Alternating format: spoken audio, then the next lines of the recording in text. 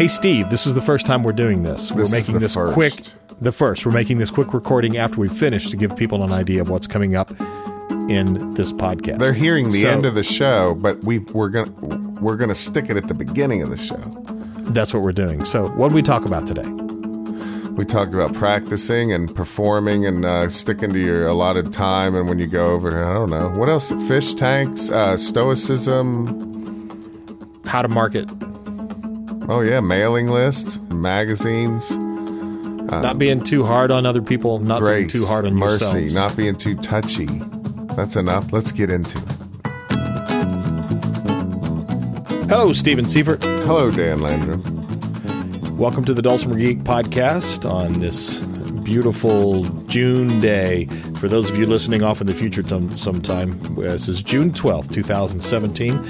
And I think we're up to podcast number 67, maybe? 6 something? I don't know. That's crazy. I'm kind of glad. Think about how many hours that is. It's a lot. Yeah, I know we can't do math either, so we won't think about it much. You even got the date wrong today. It's actually June 13th. Oh, it is? Has my watch? My watch may not have switched. You need to wind your Apple Watch. Yeah, or plant a new tree or something. Hey, I hear something mild in the background in your room. Are you messing with me? Do you really hear it? It sounds, but I know it can't be because I remember it sounds like an aquarium, but a few podcasts back, we got rid of the fish. We didn't get rid of fish. I just moved them to a new location. I could go back and read the transcript as if we. So I do have an aquarium. You said the fish are gone. Yeah, because I didn't like those. Were like my starter fish. Oh, that's the story we're going with now. Yeah, that's it. But if they were like gateway fish. Hey, when you edit this show, if you hear a whole lot of aquarium, I'll need to know that. But I can't unplug this right now. I got this good bacteria rolling around in the filter. Can't unplug that for an hour. I'll look that up though in the forums. See if I can unplug that for an hour. Are you tied to those fish now? I mean, can you? Do you do gigs anymore? You can't leave the house? No, I'm tied to the plants. But the fish, and I love animals. I'm good to animals, but it's really the plants that I really like the plants. Huh. What kind of fish you have in there? I don't even know. Let me think. I've got a blue German ram. They're known for dying pretty quick. I've got 12 ember tetras, 2 small apple snails who mated last week, and I've got 2 Amano shrimp. So, and I got a flagfish. But really what I've got is a bunch of cool plants. Bacopa carolina. I've got some Amazon swords. I've got a bunch of stuff I can't remember what I got. But the point is, why am I doing this? Why are we talking about this? Because if you edit this show and you hear that filter, I need to look up online and see how long I can leave a filter off. But yeah. I'm talking about it because it's fascinating, and it's an insight into who Steve Seifert is. Well, I'm screwed up because I don't think that's screwed up. I've obsessed over this a little too much the last 2 months. Okay, so you're saying the screwed up part is the obsession, not having fish, because we have a lot of listeners who have fish. No, I love fish and plants. And plants. I was out this morning almost every morning. I know my neighbors may think I'm crazy, but I was on the ground, on my shoulder, shooting pictures of flowers in the sunlight during that 15-minute golden time. I've really enjoyed having a little bit of nature in the house. Good for you. And now when I drive around outside, I think, we're just humans in a giant aquarium with really poor landscaping. So you think is this basically Stephen King's The Dome? So I'm setting up one for my mom. It's a 40-gallon breeder. We're going to put it in the living room. We're going to do a dirted tank with a gravel cap. And I'm just going to fill this thing with plants, put a filter on it, and let it run for like almost 2 months. Just lots of plants, soil in the bottom, no fish. And I'm excited about that. But really, Keep us posted. yeah, really the best thing for us to do right now is to change the topic. Talk about what has been happening in your Dulcimer world recently, Steve. Where have you been? What about you? I'm my last out of town gig was Texas, and That's I'm right. still on my thing that I bragged about a few podcasts back when we did the GTD thing. I practice every morning, and even and working on new content for Dulcimer School. Maybe we can talk about that a little bit later.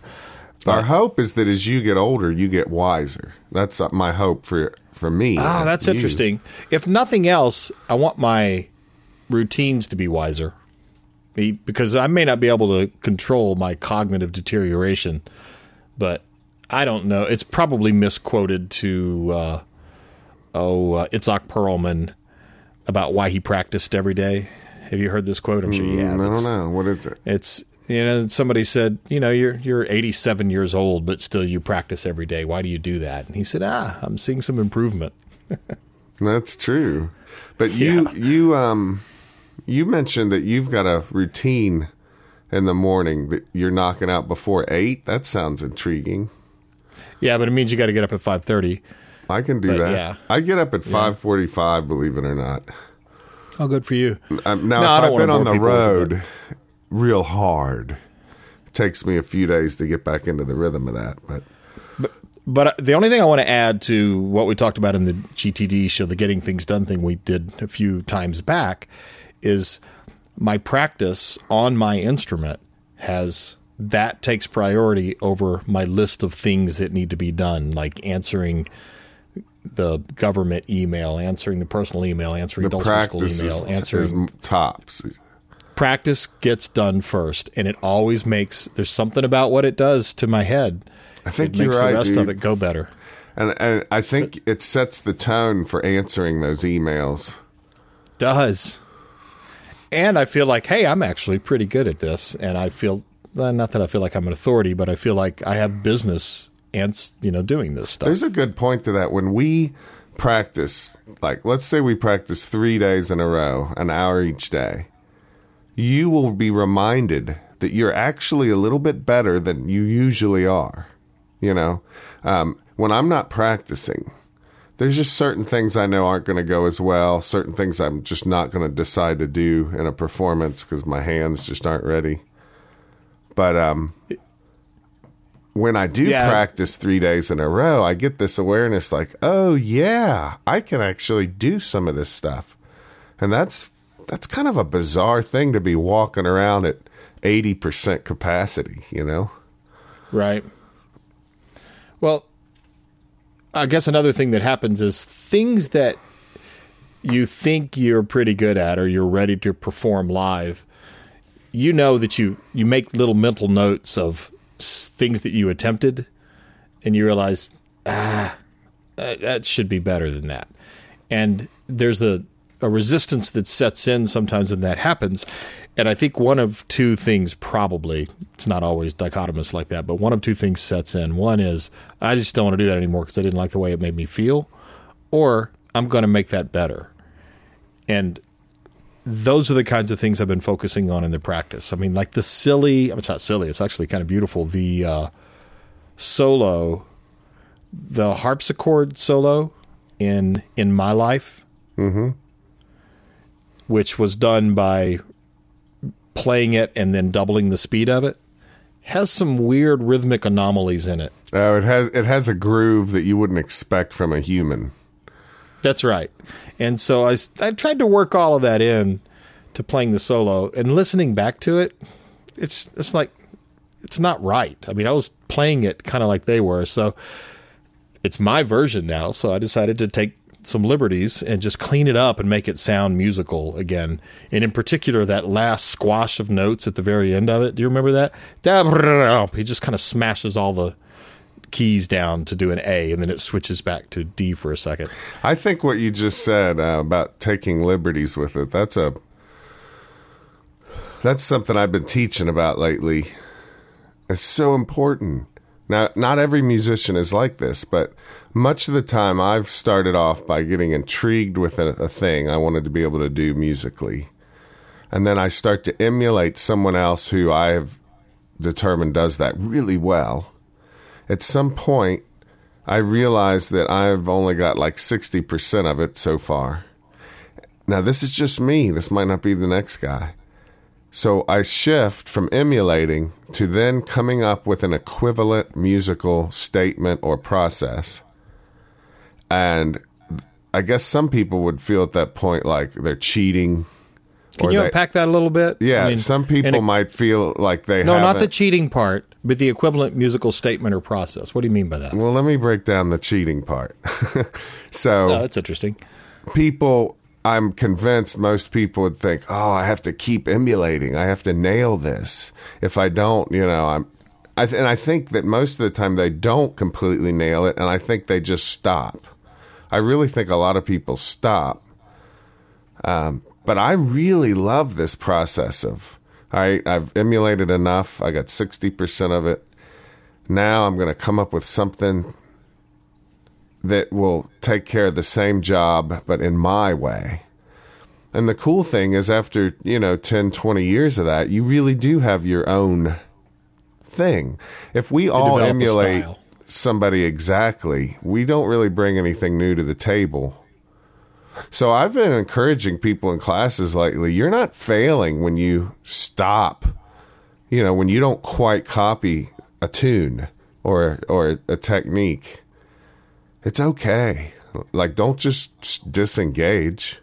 Just come up with something that gets the job done and move forward with intentional, deliberate expression.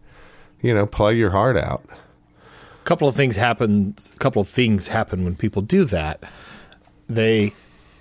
Even though it may not be, it might be, but it may not be pyrotechnics that you're going to see from them. There's something about a musician that is playing something that they feel confident about, that seems honest, that where they've settled in and they like this and they're expressing it well, that adds a whole element of magic. I think the confidence almost legitimizes whatever they're doing. Yes. So let's say they're playing that Beatles tune. Which is the solo, the harpsichord solo? What's that from? My Life? In My Life, yeah. Yeah, In My Life. You hear somebody get up there and they're actually not using the right chord progression, but they got confidence. They're doing what they're doing well. They're doing it like they mean it. And then I buy it. They're sold, Yeah, exactly. Well, it's a whole package at that point, and that's what we're shooting for. That's not true. It's not like you're shooting for a whole package, but it just becomes it because it feels more natural. And I think it also takes some of the nerves out because you're not judging yourself against somebody else. I wouldn't want to judge myself. I'm learning mountain dulcimer, but I wouldn't want to judge myself against you. Goodness gracious. Why do that to me? Well, we do that a little bit. I noticed with Aaron, people are always asking me about Aaron, like, what do you think about Aaron O'Rourke, And so I'm always thinking about what I think about Aaron. And still, when I hear him play, the first feeling I have is, I should be playing more. I should be practicing more. The next thing I think is, what he's doing there is pretty cool. And then I often think, I wonder if I should learn what he's doing. And maybe I should sometimes, and actually I have sometimes. But really, he just mostly encourages me to be a better player. And I'm reminded of how much I like being in community with people, Yeah. Hey, can I read you something? A text I got from Aaron this morning. Sure. This is absolutely without his permission, so I don't think he'll be mad about this though. And it's going to sound a little bit like when I first read it, like I'm reading this because it compliments me, and that's not why I intend it. Oh, whatever. Well, it's not, because you'll see the bigger point. It's that whole sense of community, but it also speaks a little bit to what we're talking about. This, mildly what you said earlier was mildly formulaic, and that you work on it. But part of the formula can be, okay, now I'm not going to work on it like that anymore. I'm going to work on it in a way that feels more natural to me. That can be part of the formula. So, but formulas help. So anyway, this morning, Aaron, he's at Kaufman Camp right now. Cool. Which is cool. And he was nervous because... Well, I listened to some of that when he was talking about Sarah in the last podcast. Yeah, I mean, Sarah nailed it last year. And so I even talked to Sarah about that yesterday. Oh, really? Good. What'd she say? Well, she hadn't listened to the podcast yet, but I just basically told her, Aaron knows that you were well received, and he wants to do a good job too, and she's like, oh, whatever. They're going to love him, Sure. She's awesome. Well, so this is that sense of community, not just for Aaron and me and you, but for Dulcimer players, because this is Mountain Dulcimers at Kaufman Camp. He says, hey, dude, just wanted to send a quick note about the concert.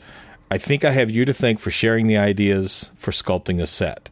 I think it worked. Exclamation mark. It went really well last night. Afterwards, April Virch, my favorite Canadian-style fiddle player, told me, quote, that was the perfect 20-minute set. Seriously, everything about that was perfect. Well, that's great. Well, makes me a little emotional. That's awesome. While you're crying, I'll say that I did a concert. I drove from Nashville to Indianapolis. Took me 5 hours. I did this Sunday. I drove in the morning. I did 2 workshops. I did a 1-hour concert. I closed out their whole weekend, and it was a folk festival more than just a Dulcimer thing. Then I drove 5 hours back, that's one heck of a day. But when it was time to start the show, I just heard you in my head saying, hey, how about we just start playing and we'll talk after? I think that's my favorite tip from you because, they already heard... Okay, so the previous artist had a 20... I'm not saying at this festival. I'm saying hypothetically at a generic, non-existent festival. Your previous artist had a 20-minute slot. They did 35 minutes on accident. Bless their heart. So the audience also, they're already sitting through a little more. And then they hear the MC talk while you come up. They hear the MC talk while you're getting... hooked up and all this. The MC talks. Then he leaves. Do you really want to follow that up with more talking? No, let's hit him with the best thing we got. It's not our talking. It's the music. You know what? I think you mentioned that, and I'm going through all the emotions of what that feels like, and it makes me think about how hard a job it is. Not hard because people fight wars and stuff, but how hard it is for a comedian who has no choice but to come out and start with talking. Oh, well, that's the best thing they got, though. That's the thing. Yeah, but it's that first couple of minutes is the best thing we have. The best thing I have is not talking. Maybe I'm still trying to discover what it is, but... sometimes when we talk, it works out. But let's not start the show off with that risky of an endeavor, Yeah. I think... and I want to say, too, I've had some thoughts about something. Sometimes performers do go over their time by a large amount. I don't think anybody's complaining if you go over a few minutes. but when an artist gets let's say a 10-minute spot, and that artist does 30 minutes, what happens backstage is a lot of the experienced artists start complaining, like, hey, are they out of their mind? What's going on out there? How are they going almost 3 times over there? But I remember something that some of these experienced guys maybe don't remember. When you're new, or when this is something you don't do a lot, you're a little bit scared. Oh, yeah. And you're not a master of your domain up there when you're new, or when you don't do this a lot, and you're really just trying to get through it. You're unable to think of the 20 different factors that need to be thought about when you're on stage. That's right. And so I try to, when I'm disappointed that somebody's using 3 times their allotted, space, I try to, usually that is not a seasoned performer. Usually that's somebody else. And right. So I want everybody to know I'm not hating on those people, but now that we've gotten all that out of the way, when I get 20 minutes, I know if I do not set a timer or a clock, if I can't see a clock, personally, I don't do real well. So I have been setting a stopwatch, and it helps me a lot. It helps me gauge the flow of the show, too. Right. So anyway. Yeah, I actually like stages like at Everett where there's a timer. I love that. And the thing starts because it's just one less thing to worry about. But a countdown. What you said. I love a countdown timer. Yeah. Yeah. One year I got the audience to count down. It was funny. We were like, just remember it was a good laugh. I don't remember how the bit came off. But I think everything you said was spot on, Steve. And I'm seeing it. We had a city council meeting last night. And I won't bore you with what the subject is, but there's a relatively contentious subject that we're dealing with. It's big. And we're having lots of people show up for these meetings, but not, for the most part, it's people who have never spoken before a council. Just think about that word, a council. That's scary. You know? It is. And so they're getting up and they're just scared. I mean, they're just nervous and they're emotional and shaking, and they're walking up to a podium and they forget to say their names, and the secretary has to say you have to state your name and your address, you know, and that throws them off. And they're in front of a microphone and they're in front of a bunch of people sitting on a dais, and they're, you know, just passionate. You absolutely have to cut them some slack in the way that they say what they say, and not treat this like it's a congressional hearing. Because what we really want is, if they brought something good to the table today, we need to help them get to that, you know? Right. And that's the same thing in these festivals, in these multi-musical things where you've got lots of people performing. Yeah, I think your attitude on that's perfect. Just don't be judgmental. Don't be that guy. And I will say this, because I think if you're a performer, this is a question you ought to ask yourself. Or it's an awareness you should have about yourself. You should have a little bit of an idea about how interesting you are to the audience, the given audience, you know, the audience at hand. So if you go play for a boys' prison, or you go play for an Alzheimer's floor at a nursing home, or you're playing for a church service, or a Lions Club breakfast, or a Dulcimer festival, or an old-time Dulcimer festival, or an Irish Dulcimer festival, you know, like, you should have an idea of how interesting you might be to that crowd.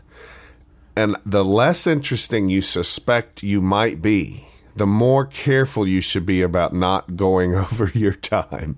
Oh, that's interesting. Okay. Yeah. You know, like, because none of us have perfect self-awareness, but I think it's, if I go to an Irish festival, let's say just there's fiddles and whistles and all that stuff, and I get hired to teach Irish Dulcimer, if they give me a 7-minute or a 10-minute slot, I know that while I might be able to play a short set of nice Irish stuff, I sure don't have 30 minutes in me. And so if I get a 10-minute slot, man, I really don't need to go 18 minutes with something that's not interesting to people. You know what I mean? Now, you can under or overestimate your musical value, but just like a chef, you need to be thinking about how your food is received, I think. All right, change subjects. I'm asking your advice. Change the subject. I was thinking you might do that. I think we've done it. We've done it, yeah. So, what do you do in this situation, Steve? And by the way, this has nothing to do with anyone in the Dulcimer community who, you know, are obviously most likely. Because we're all perfect, all of us, mountain Dulcimer, hammer Dulcimer people. No, that's not. You'll see where I'm going in a minute. What do you do when you don't get paid? This has nothing to do with anyone in the Dulcimer community. But I can tell you the first thing you do. The entity who is doing the not paying is getting close to a month from when you were supposed to be paid. But it's also an entity that has the ability to hire you for many other things, and the pay is good.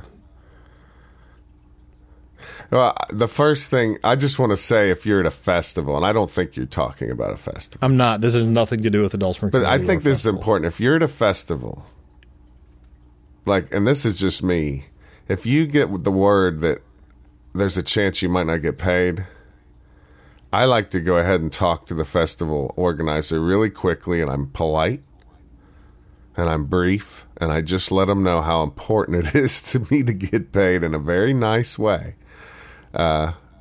Because I'd like to do that. that's actually I've heard, worked before, Dan. I mean, I think you're really good at this. So let's just role play for a minute. yeah. What would you say to me? Hey, do you have a phone on or something? Yeah, let me turn the sound off. So anyway, no, go ahead and do that, Steve. What would you say? So to give what's happening? I love when we roll. What's your play. nice? What's your nice? You and I do this in marriage counseling. This is nice. Never mind.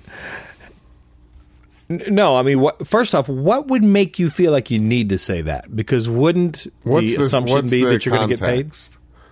What's the context? Well, you said you've done this before. I'm wondering, so you have to tell me what the context was.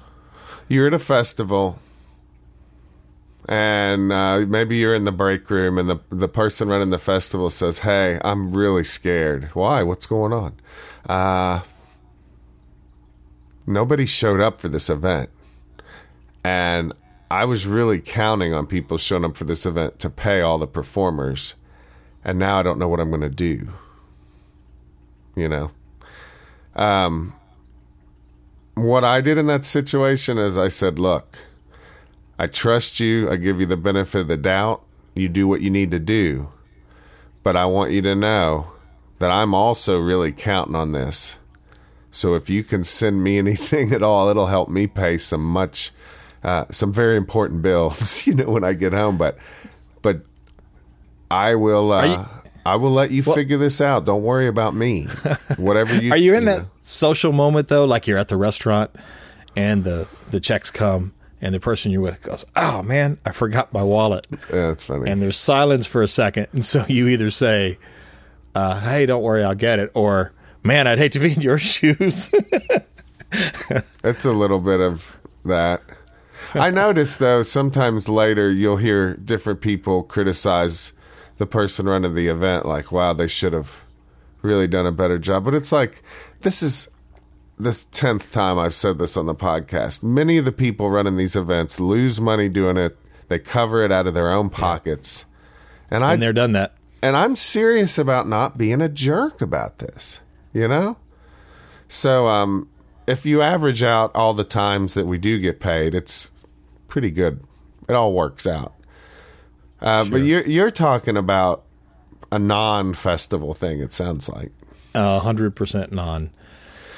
And I've written twice. How much? What's the amount? Under 500? Nope. Significant. Huh. I think it's like when you loan somebody money, you have to decide right away what's important to you. And if they're not going to pay you, you got to move forward, I guess, not worry about it. Yeah, the thing is, I think they will. I mean, this is a multi-million-dollar company. You know why they're not paying you? It's because something has gone wrong. It's probably on their end. An insignificant amount to them. They're not worried about it, Yeah. Well, I think something has gone wrong on their. This is just speculation, but I think something has gone wrong on their side, and the person that I've talked to isn't the person who's responsible for the payment. But ultimately, they are, because that's the person who hired me, and they've said, "Oh, don't need to worry about this. Sorry, it's taking them a couple of days. I'll check with accounting," and they've told me a couple of times, "Don't worry about this." But I'm starting to worry about it. David Schnoffer told me one time that he did some session work for a very well-known artist, and it was only, it was probably less than 3 hours out of his day, and he was supposed to get paid $250 for it. And I think 6 months went by and he didn't get anything. Maybe it was less. Maybe it was like 3. I forget. But he told me he called the office a few times and they kept telling him not to worry about it. The last time he called him, this lady said, we're going to take care of this. What's the big deal? It's only $250. Now, the funny thing is the people he was dealing with were used to having a good amount of money in their bank accounts. David, he wasn't used to having that much. So to him, $250. And I remember him just being so mad at them for being like, what's the big deal? It's just $250, you know? That's a good point, though, Steve, because, you know, I think I get hired again. You know, I get a lot of repeat work around here because I'm easy to deal with. Yeah. I show up early. I don't fuss. I even tell if people don't have checks ready right then, I know I'm going to get paid. It's just this corporate thing that freaks me out a little bit. And I think that you should have a mechanical set of reminders that hit these people. Maybe it's just a reminder invoice with a hope you all are doing well. They're used to that in the corporate world. Hit them with another invoice on a regular basis and decide to quit worrying about it. That's a great idea, Steve. That's all right. That's good practical advice. You know, and I think the slight breakdown in communication plays to something that, you know, in my speculation as to why I haven't heard from this person for a few days, and I know this person is somebody who wouldn't listen to this, so I'm not worried about talking about it, is that they're probably embarrassed because, you know, they represented something and surely expected it to work this other way, and it didn't, and it may be out of their hands, and so they're now like, well, you've got to take care of this. But they're not responding to me, and I know that when I've made mistakes in the past, and you and I have talked about this before, that happens sometimes, just like, oh man, I don't want to deal with that, or I feel bad about that, and you let it go, and then it gets worse. Andre said something yesterday, and I wish I had written down the way he said it, but it's that a rapid response has more value than a delayed, detailed response. I think that's probably true 80% of the time or better. Yeah, most of the time. I mean, you know why my response is often gracious? It's because I've screwed up a lot in my life. You think you wouldn't be as nice if you had been, like, perfect? I mean, there's that time I took money... Or less gracious. With your permission, I took money out of Dulcimer School savings. And part of the deal was I was going to work up an orchestral mock-up for you, you know? And I did actually put a lot of work on it, but the one thing I didn't do is finish the project. And so the next time that you're owing me something, it's probably a good idea for me to remember that, you know? Yeah. I noticed there's some people that apparently don't screw up because they're really mad at everybody all the time. Yeah, that's interesting. Maybe you and I don't tend to get mad at each other. That's probably an example of how many times we've messed up. I don't know. Maybe. I don't know. So you asked me what I've been doing lately. I set up the busiest touring year of my life, and I did most of it in November. And I don't know if I've talked about this on here, but I decided where I wanted to do 3-day intensives. And I already had festivals lined up. I got some orchestral performances lined up. And I think in November, for the first time in my musical career, I was able to, for the most part, determine what the next, what 2017 was going to look like. And I'm busy. Yay. Now, there's sometimes I'm at home. The thing I don't like is my kids are 13 and 14 right now. And it's like, this is not the year to be gone a lot, because they still want to hang out with Dad. So I actually, I I canceled a few things that I had a few 3 days that nobody signed up for. I had like 1 or 2 people, so I refunded their money, and that gave me a little more time with the kids.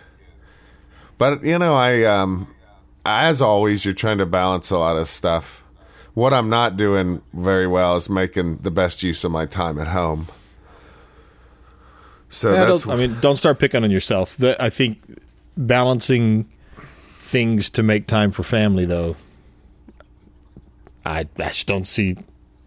Well, I don't want to make myself out to be a hero in that regard. No, that's not what I'm saying at all. We all have to deal with that. That's it. That's at the top of your list. I mean, that's like practicing in the morning. And I want to say, I didn't listen to y'all's podcast on how your wives are such an integral part of your career. The reason I didn't listen to it is because, I recently got divorced, and I didn't want to hear when all you that. You sent this cryptic text that had like 4 or 5 emoticons.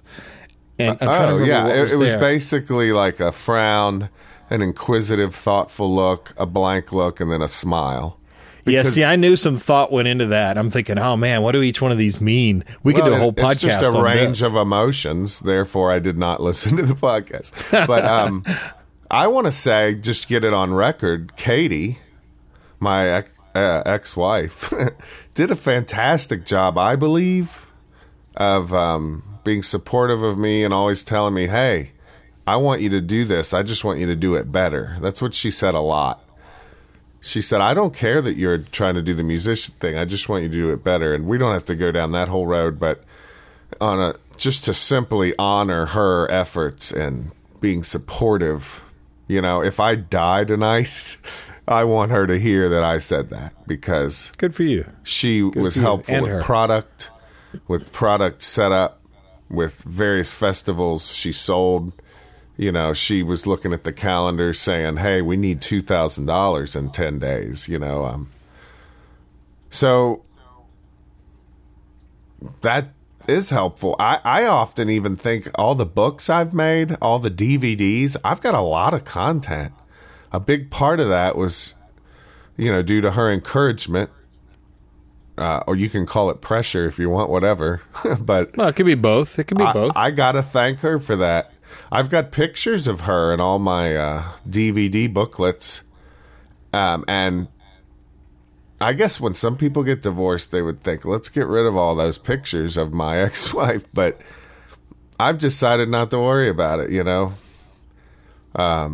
It's too complex a situation for me to really analyze too deeply. But I just want to say, yeah, if a musician is married to somebody and that somebody is being helpful, then that help is very much appreciated, for sure. Yeah, and anybody who's judging Steve, what? What are you doing? Because nobody can do that properly or fairly, I guess. And just keep in mind, if I had one like piece of offering advice where you're not asking for any, is if you choose at some point to not keep those pictures, that's okay too. That's okay too. That's right. I mean, those are old products. It's who knows. But when you've got this much, like I've got 15 DVDs, 13 books, 4 listening CDs, and all the stuff on Dulcimer School, and then there's digital versions of everything. Just just the thought of I should update my covers on everything. That's a scary thought, man. You look really young on your covers, Steve. Well, I'm like, join the jam. I want to join the jam with this like 16-year-old. Right. Is this your son's book? That's what you're going to get. I don't remember how old I was, but I was definitely younger than today. But I look at Aaron's book covers. I think they look sharp. I would like to update my book covers, but I'm often thought of what you and I have talked about on DPN. When you took over the Dulcimer Player News, some people wrote to you saying, they missed what did they miss about the old look of it or something? But it just wasn't folksy anymore. They wanted it to be more folksy, and you were making it look what? Fancy? I don't know. Well, it's not fancy. It's just more contemporary. It's more contemporary. Yeah. So sometimes I think, wow, if I if I update my covers, maybe it'll turn people off, you know. Yeah, I want to say something else about that, though, Steve. It's not... yeah, I'm just going to be the fool and rush right into this. My skill set is not doing clip arty looking things. Yeah. It's just, I didn't have any skill in that. And if I don't have an interest that drives you to develop that skill. To do that, no. I'm more into photography and geometry and, you know, artistic balance. Not that it didn't have it before, because the clip art, Maddie had some amazing friends doing amazing clip art. And you'll notice, not just in DPN, but on my website stuff, on Facebook, I pull that stuff out every now and then because it's all still part of the package that's part of DPN, and use it because it's really good. It's just not the overall theme. That's all. I don't think people respect that enough. Like, what is a subscription? $36? What is it? Yeah, $36. You get 4 issues for $36. There's a CD in each one. Which might be changing. It might all be changing. But it's, you know, thick paper, full color. No, I'm not talking about the price. But I am. Subject as well. For $36, you get somebody out there has gone out of their way to put together a disc and a bunch of articles about this area of interest you have that's really not that popular worldwide. I mean, can't you just give them a pat on the back? You know, like I understand constructive criticism, but I've seen some letters you've gotten that are harsh, and it's like, you know, aren't we all lucky? And I know you can't say this stuff. I know you can't say all this, but aren't we lucky to just have somebody that's putting together a magazine at all? You know, and I've been watching Walking Dead. You know what I'm talking about? Yeah, the zombie thing. Yeah. Well, my friend is so mad at it. Russell. I can't wait to hear how you're going to tie these two things together. Russell is so mad at Walking Dead. He says he's been watching them for years, and he thinks the writing has gone down, and they sell out. Did they jump the shark? They're letting down their viewers. And I was like, dude, first of all, you don't expect a bone-in ribeye at McDonald's. You know, when you go to McDonald's, you get your hamburger and fries and your Coke or whatever. There's a whole lot of people that work hard on Walking Dead. And I think you're honestly, Russell, expecting too much out of this, man. It's just some dudes. I mean, just the photography alone is probably worth it. I don't know. It's like sometimes in this consumer culture, it becomes a hobby to really pick on somebody. I've heard people pick on performers. Well, let's call it a polarized consumer culture also. I like it or I don't like it. And that's fine. We all like and don't like things. Well, but there's some things that aren't worthy of, or let's make it stronger to make the point, put a finer point on this thing. I love it or I hate it.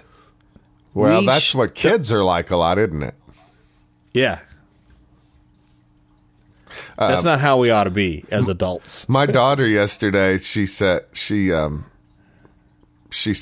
dip your French fry in my milkshake. It was a chocolate chip mint milkshake.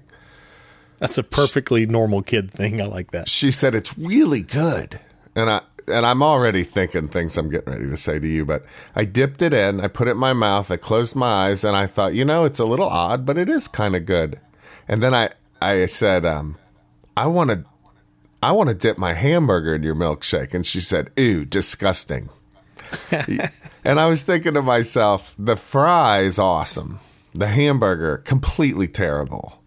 It's that kind of polarized thing when really they both taste about the same dipped in the shake.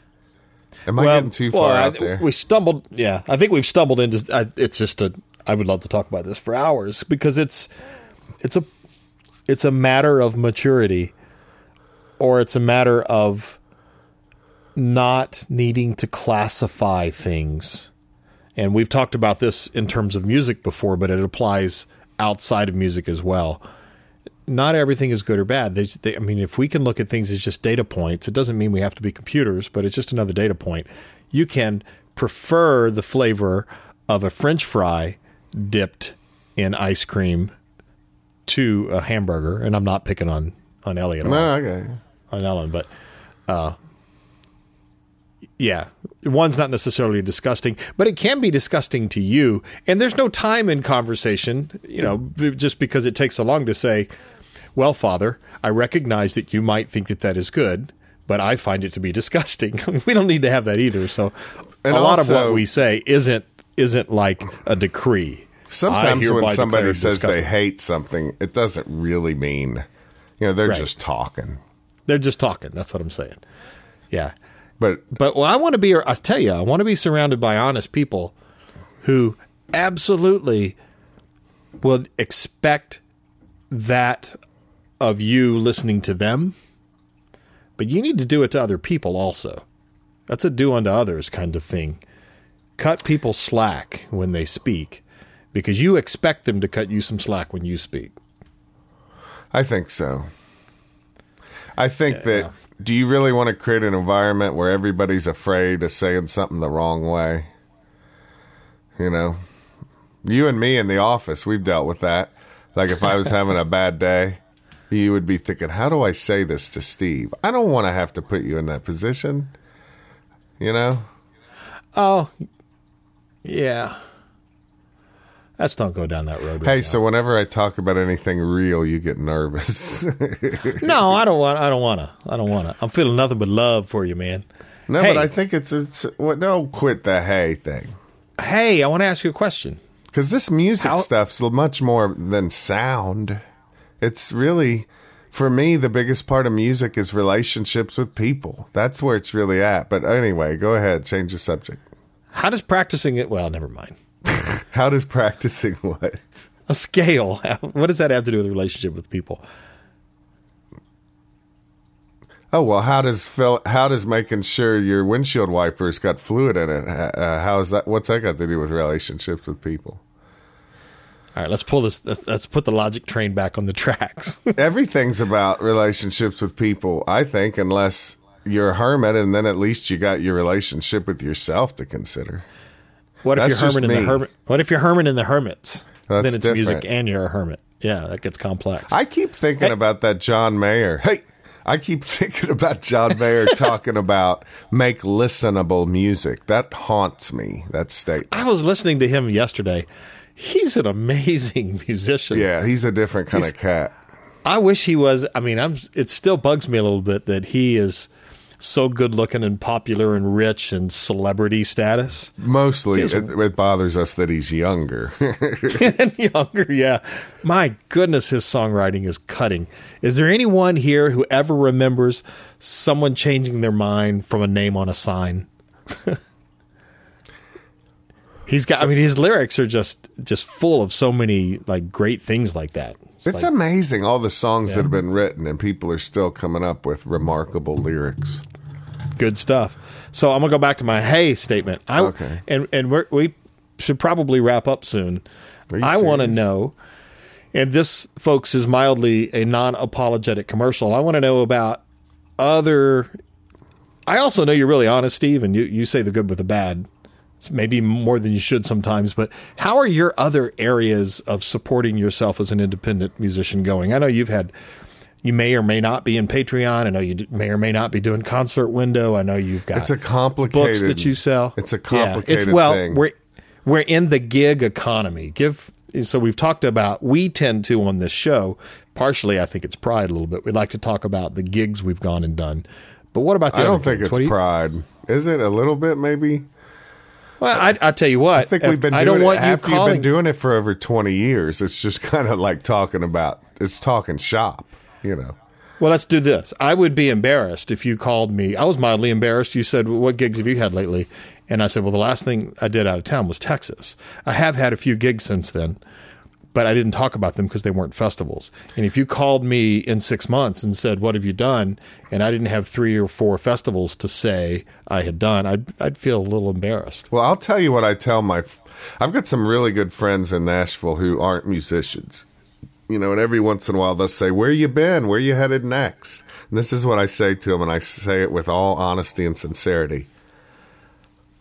I can tell you where I've been, and I can tell you where I'm headed next, but I'm going to have to think about it. And right now, I don't have a clue where I've been, and I can't think about where I'm going next. And I think they think I'm making that up. But in my mind, like right now, I just tried to think of what I did last, and I'm working it out, but it's taking me a little time to think about it. When I'm under the pressure of a conversation, with a group of friends and everybody's talking about different stuff, I just get nervous. I can't remember where I've been. My mom says, "Where are you going next?" And I go, "I don't know. I got to look it up. It's on my website." I just tell people, go check my website. It'll tell you. Right. Is it? So anyway, I want to know about your gigs, not those kind of gigs. What gigs? Other gigs in this gig economy that we find ourselves in. Gigs. Are you trying to make a soft commercial? What is this? Yeah, absolutely. I want to know. Are you still doing Patreon? How's that going? Are you still doing Concert Window? I'm going to do a commercial. Are you ready? Yeah.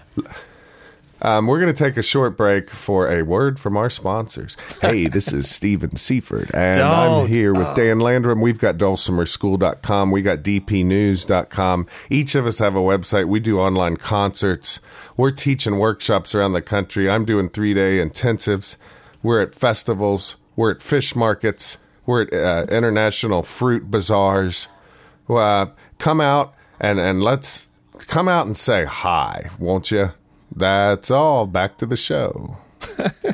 Let's work on our commercials and get better at that. But I appreciate that expedience. The best thing somebody can do, I got the real deal. This is the deal. If you don't like us, we don't want you to support us, because that would be wrong. If you like what we do and you want to support us, please join our mailing lists. I think that's the best, because I can let them know what's going on there. Now, of course, good. Facebook is helpful, like stuff on Facebook and all that. But I think, and I don't think I'm wrong about this, the number one best thing you can do to help an artist is to get on their mailing list. And the number one best thing that artists can do to promote their art is to use that mailing list. Because when I look at the numbers and the conversations that are generated, it's an actual email list that by far gets the most done. So if you're an artist, it's not enough just to have a list. You actually have to send something out, and it's not that easy to do. Yeah. I mean, Dan, I'm going to guess you don't send out a monthly Dan Landrum newsletter. Yeah, you're guessing right. But I'd sure like to see what happens if you did. Well, Dan's about to change a few things from a marketing standpoint. I've got to get over... There's just some, I don't know. There's something about this whole dulcimer community that we're in. I'm confessing something. I want to make sure that I put this in brackets, and this is the most important part of this. I think what I'm about to say right now is wrong.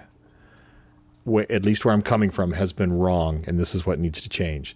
It's felt a little bit to me. I remember it rang true when Butch Ross said this one time, that the dulcimer world is sort of a pro-am world. And what's pro-am? Professional amateur amateur. What's that mean? Professional amateurs. And I've always felt like if that's true, and maybe I took that to heart, and sorry, Butch, if you're listening, maybe I shouldn't have taken it to heart. Maybe that's not true unless it's just true in your own mind.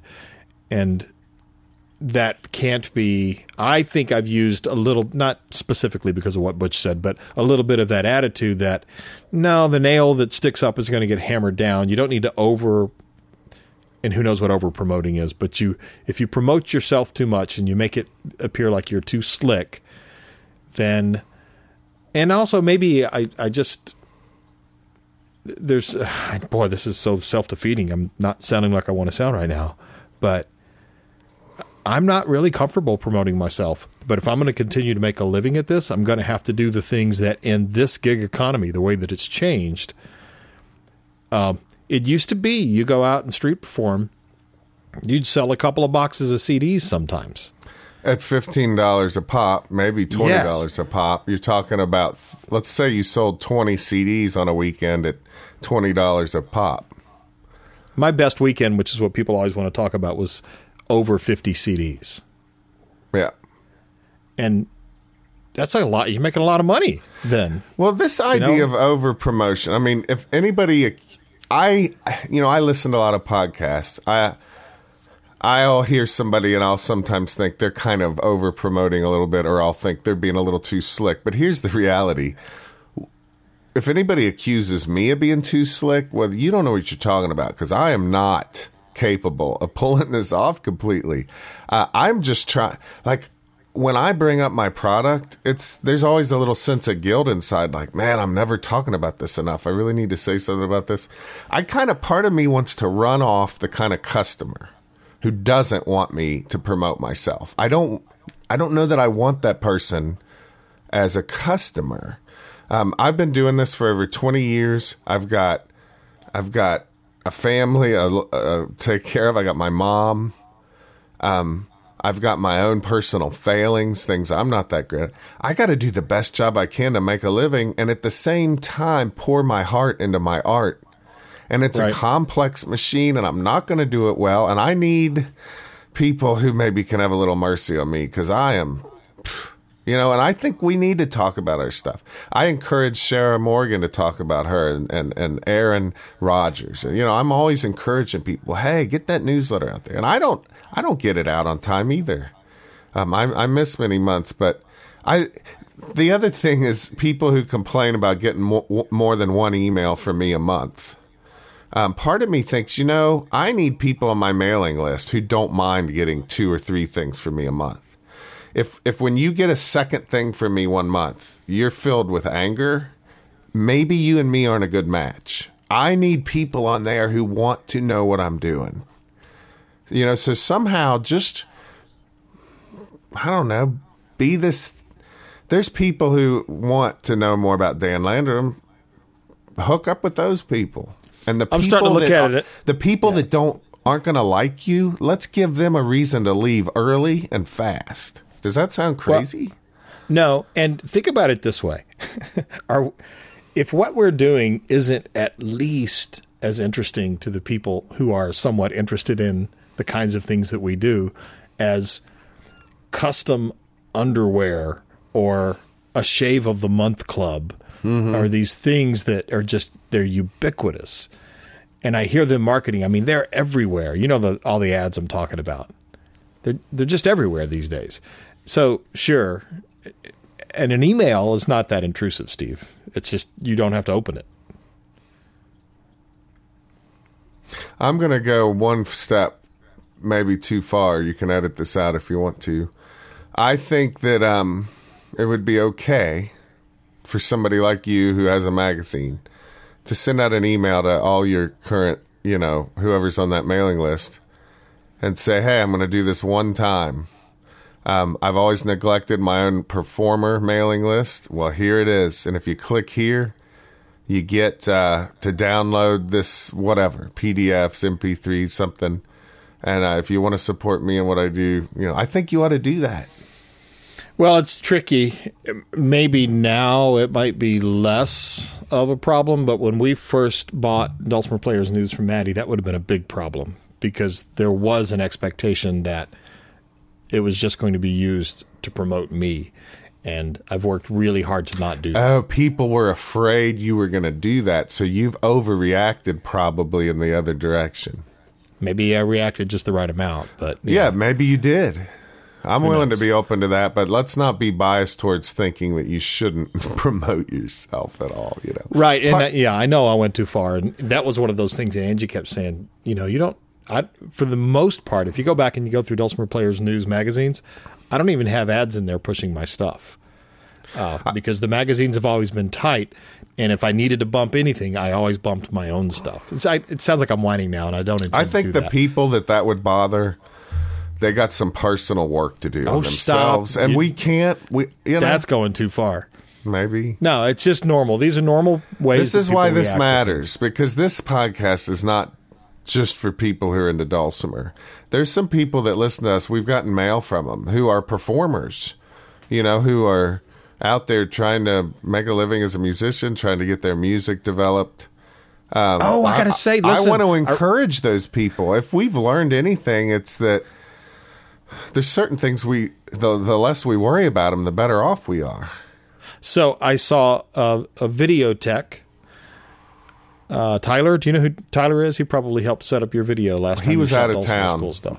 I think. So Tyler saw him yesterday, and it made me feel so good when Andre Dantzler with the company who helps us do Dulcimer School. I was talking to them about some audio stuff, and Tyler said, "Oh yeah, is that like what you talked about in the Dulcimer in the Dulcimer Geek podcast when you guys were talking about blah blah blah?" That's funny. Like, that's cool, because not a Dulcimer player at all that I'm aware of, unless he's a closet Dulcimer player. You never know about people. I do want to round that out. It's good that we act with mercy and grace towards people, and we certainly enjoy it when we get it from other people. But I want to encourage artists out there, don't make your decisions based on 2% of the people on your mailing list who are really touchy. Make your decisions based on 80% of the mailing list who's simply interested in your music and wants to hear more about what you're doing. That's where I think you got to go. The only thing I'd add to that is don't be touchy yourself. Amen, because I'm the biggest touchy. I'm stopping touchy now. I want to write this on my forehead. Stop being easily offended. I would like to have that. Don't be touchy.